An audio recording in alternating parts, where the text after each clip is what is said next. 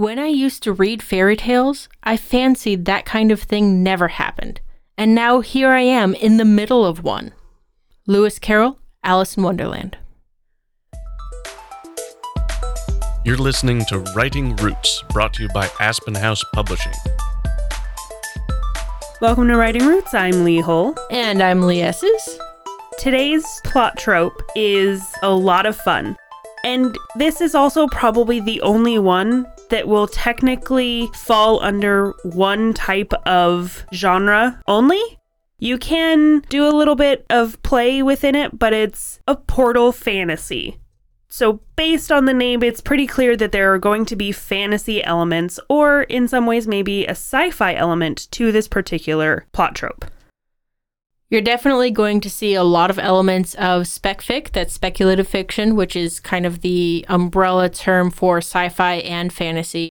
But you also see a fair amount of family stories within the portal fantasy, and sometimes historical, but more often than not, kids are involved, and magic of some kind to teleport them to a magical land. This is actually the type of story that I'm writing currently, is a portal fantasy where the main character is a Detroit cop who gets dragged into her niece's favorite book, and then she spends a lot of her time solving puzzles there in order to get her niece back to safety. Other examples of a portal fantasy include the widely popular Outlander. That one has the historical fiction twist to it.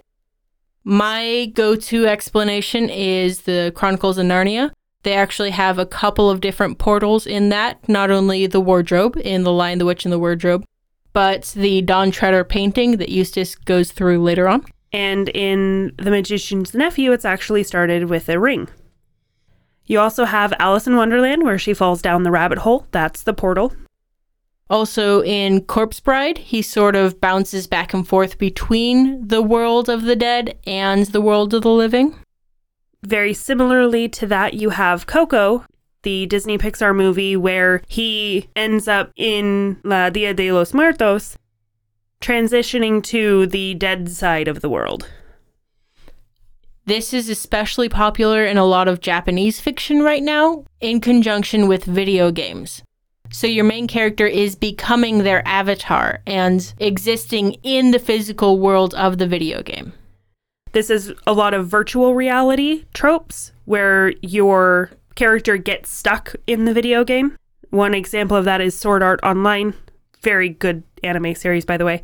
And a flip side of this, of a portal fantasy, is the original Jumanji movie, where the portal opens and the fantasy world comes into our world. Did you ever see the TV show Terra Nova? I don't think so. That one is kind of a portal fantasy, mixed with time travel, so they create the ability to time travel. The population of our world is too large, too much pollution, blah, blah, blah. So they send people back to the time of the dinosaurs, and then they have to terraform Earth again. So it's kind of a portal fantasy, except they have no intentions of returning to modern day.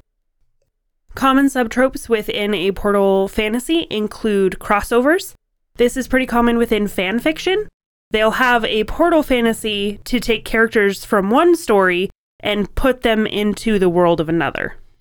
The Scooby Natural episode of the TV show Supernatural, the main characters get stuck in an animation TV episode of Scooby-Doo, and they have to work with the Scooby Gang in order to solve the mystery.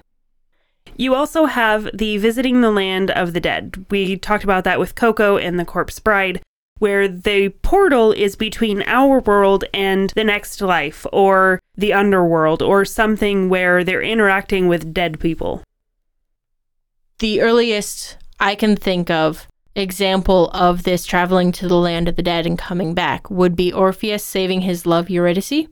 And they cross the river Styx and go into the land of the dead so he can retrieve his true love. We already mentioned this a little bit earlier, but being trapped in the game or the TV show, so the modern Jumanji movies or Sword Art Online, or the first book with this that I ever remember reading was Heir Apparent, that I read, I think, in either middle school or high school. And it was the first encounter that I'd ever had with the idea of virtual reality. Somebody went to an arcade, played a virtual reality game, and got stuck in it. Tron is similar to that. And of course, the time traveler, where it's sometimes intentional, like in Terra Nova, or sometimes accidental, like it was in Outlander, but traveling through time, so your fantasy realm is often Earth, just not now. TV Tropes says that common tropes that go with this is the kidnapped by the call, so an everyman is forced to become a hero. And the Persephone-Hades romance, where their true love is caught in another realm, so they have to find a way to work together and hop back and forth between realms. Some suggestions that we have to help you write a portal fantasy, because this is intricate, a little bit complicated, there is going to be supernatural elements involved. We want you to, if you take this on, write the best story possible. The first suggestion that we have is most of the story is going to be about trying to get back. Your inciting action puts them halfway through their travel time.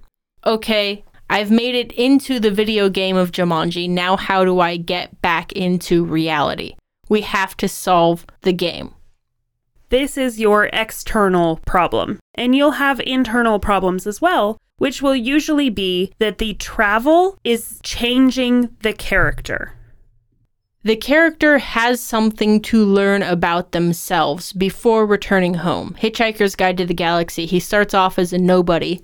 He travels with Ford and learns about the universe and himself, in that case a comedic way, before figuring out what home even means to him. When you're talking about this internal problem of changing the character development, and the journey back, your internal conflict needs to take precedence over the external conflict. In the example of the Outlander, her internal problem ended up being that she was married when she met her true love.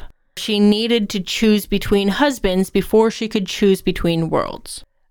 Another key thing to keep in mind as you are writing your portal fantasy is your main character is also your Greek chorus. This is where I failed in my first draft of my own portal fantasy.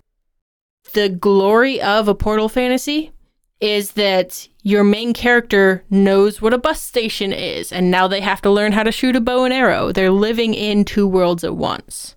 So everything that you would think if you were the main character, your character is allowed to think also, because you have similar experiences of traveling from modern day to somewhere interesting.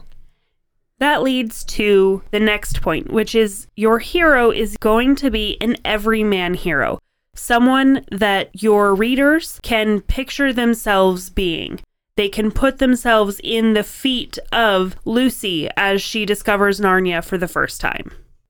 Also, the second half of this trope is the fantasy part. You need to have a supernatural or magical means of transportation. I will also add technological means of transportation. Something that is very difficult to recreate on the other side. Otherwise, the journey back is not interesting.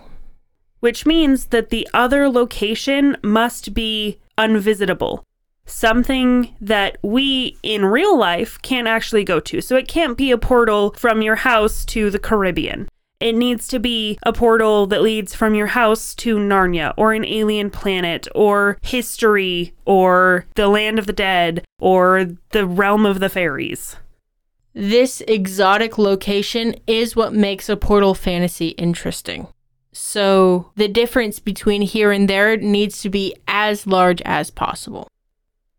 We do have a couple of tips on what not to do as you're writing, and I would say it's very rare that the crossing into this foreign realm is intentional. And if it is, something goes awry. You have sometimes elements where a character may know that that travel was intentional. One of the examples I can think of is Kate and Leopold, where the friend, he knows that he's time traveling by jumping off of a bridge. But when Leopold comes to the present, it wasn't intentional. And do not start with the inciting action. I know this is hard for you, Lee, but you need to establish reality before you can establish the transition. So within the Chronicles of Narnia, we saw the children being taken to the countryside because they're being sent there to be out of London when London is being blitzed. That inciting action is going to be Lucy going through the wardrobe for the first time. We need to see that London's not in a good spot, even for these kids, before we can travel to somewhere new. Portal fantasies give you so much opportunity for strong world building and development, with still having ties in reality that your readers understand and know.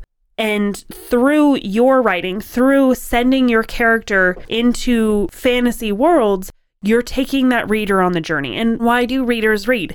Because we want to escape reality for a few hours. So think of how you would feel if you were in this magical realm.